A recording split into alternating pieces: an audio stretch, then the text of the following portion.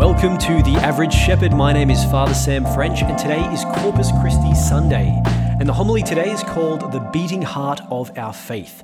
Usually I would read the gospel at the start of the podcast, but because I'm incorporating it so heavily into today's homily, I'm just going to jump right into it. So let's begin.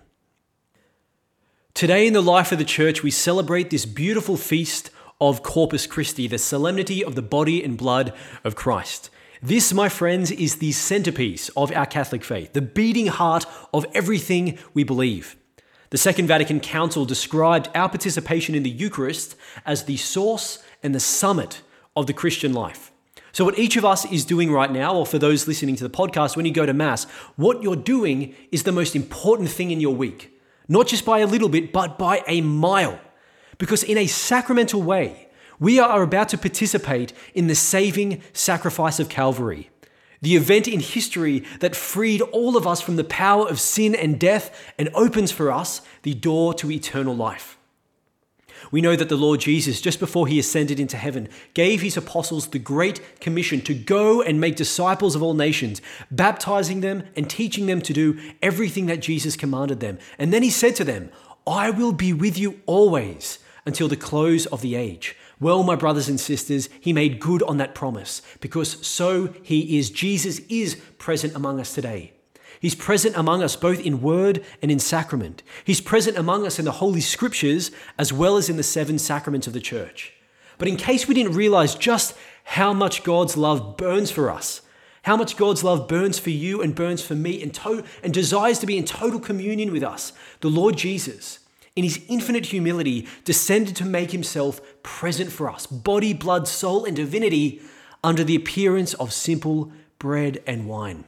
Such is the love God has for us. This tremendous mystery of our Catholic faith cannot be overstated. Now, as a priest, this supernatural gift of the Eucharist, while on the one hand is such a beautiful and such an awesome testament to God's love for you and for me, but it is, on the other hand, also a source of my profound sadness. Because in recent years, statistical reports have been revealing that less than a third of Catholics in Western nations believe in the real presence of Jesus in the Eucharist.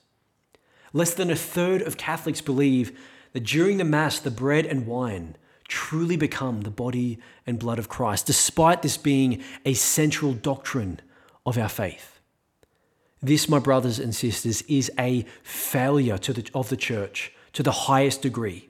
It's a failure of priests and bishops, and I count myself among them. And it's a failure on behalf of all of us who are charged with making disciples of all nations. How can we continue to allow the source and summit of the Christian life, a core and defining principle of our Catholic faith, to become so thoroughly discarded by those who profess themselves to be Catholic? I think perhaps that for decades, the church has desired so much to be seen as virtuous in the eyes of secular culture that we've only emphasized the easily marketable aspects of our Catholic faith, like the works of social justice, caring for the poor, the sick, the uneducated, and the lonely. We've stressed so much these beautiful works of social justice in our schools, parishes, and personal lives that we as a church have failed to successfully pass on the central mystery of what makes us a communion of faith in the first place. You might say that we've spent so long emphasizing the work of our hands that we've allowed the very heart that animates those hands to go into cardiac arrest.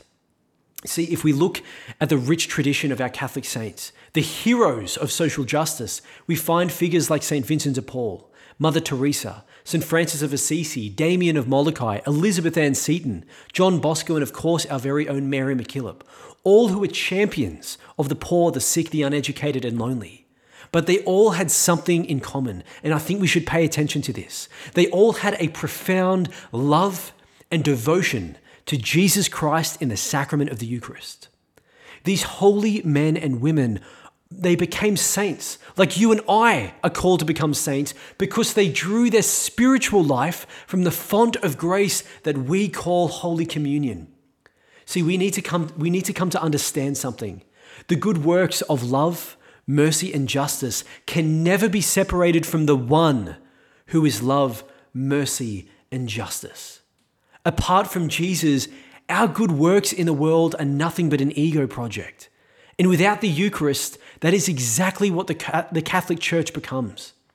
St. Teresa of Avila knew this when she said, "Christ has no body but yours. No hands, no feet on earth but yours." She understood that on the journey toward holiness, the journey towards heaven to which all of us are being called, we must all become what we receive. We heard St. Paul say this clearly in the second reading to the Corinthians. The blessing cup that we bless is a communion with the blood of Christ. And the bread that we break is a communion with the body of Christ. Like the bread and wine is transformed substantially at Mass, by receiving the Eucharist, we are transformed into the body of Christ, alive, active, and present in the world, just as he promised he would be to his disciples. Now, I'm certainly not ignorant to the fact that the real presence of Jesus in the Eucharist is a hard teaching. It's more so now in the age of materialism and scientism that will believe nothing beyond what is directly and materially observable. But brothers and sisters, doubting the Eucharist is not a new thing. It goes back to the time of Jesus himself, and we read it today in the Gospel, John chapter 6. The Jewish leaders of the time also refused to believe. Jesus openly declared to them in today's Gospel, "I am the living bread which has come down from heaven. Anyone who eats this bread will live forever, and the bread that I shall give is my flesh for the life of the world." And you'll notice that the response of some of the Jews is shock, it's horror, it's denial. How can this man give us his flesh to eat, they ask. Because they could not hear with the ears of faith, they began to walk away. But you'll notice that Jesus, when they're walking away, he doesn't back down, he doesn't stop them, or he doesn't try to clarify to those who are walking away that he was only speaking symbolically or in metaphorical language. Rather, he doubles down and he re-emphasizes the teaching. He says, "Truly, I say to you, unless you eat the flesh of the Son of Man and drink his blood, you have no life in you. For my flesh is real food, and my blood is real drink indeed. Whoever eats me will draw life from me. This is the bread come down from heaven, not like the bread our ancestors ate, like we read in today's first reading. They are dead," says Jesus. "But anyone who eats this bread, this Eucharist, will live forever." My dear friends, I think we stand at the edge of a precipice, overlooking the abyss of societal disbelief in the gospel of Jesus. For those of us who bear the name Catholic proudly, there is a need for us to refocus, to return to the bedrock of our faith. We must embrace as the center of our spiritual lives the real presence of Jesus in the Eucharist. If we desire to be holy, to live as the saints, if we desire eternal life with God, which is our destiny, we cannot neglect the bread of life, the body, blood, soul, and divinity of Jesus offered for us in the Eucharist. So my 3 pieces of advice for restoring the Eucharist as the source and summit of the Christian life, of the spiritual life, are these. Number 1, at every Mass, prepare your heart to properly receive the body of Christ. St. Paul warns in 1 Corinthians 11, "Whoever eats the bread or drinks the cup of the Lord in an unworthy manner will be guilty of profaning the body and blood of the Lord." So he says, let us examine ourselves first. For anyone who eats or drinks without discerning the body eats and drinks judgment upon himself.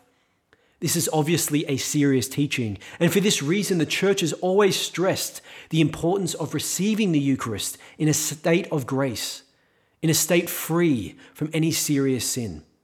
That's why the Church has always maintained a very strong link between the sacraments of confession and the Eucharist. Reconciliation purifies us of mortal sin, and it prepares our hearts most perfectly to receive the real presence of Jesus. So, if we don't believe in the real presence of Jesus, or our conscience reveals that we're not in a moral state to receive him, it's better for us to remain seated during communion, or to come forward with our arms folded for a blessing until we have the opportunity to go to confession. So number 1, at every Mass, prepare properly to receive the body of our Lord.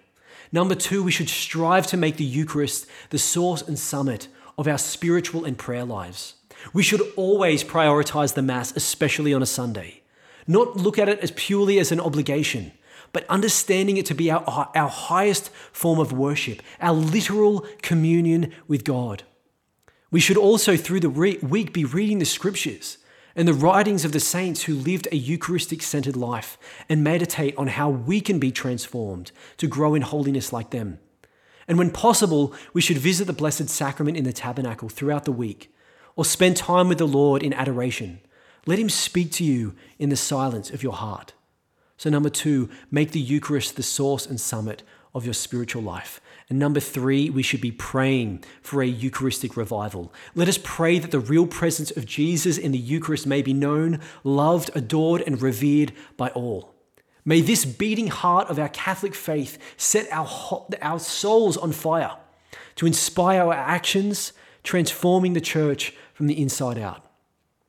And just as a final side note, me as the vocations director, I have a strong vested interest in a thriving Eucharistic faith in our parishes, because the decline in vocations to priesthood correlates with the decline of faith in the Eucharist. If we want more priests to serve God in our community, there is nothing better that we can do than to personally grow in the love of Jesus in the Blessed Sacrament.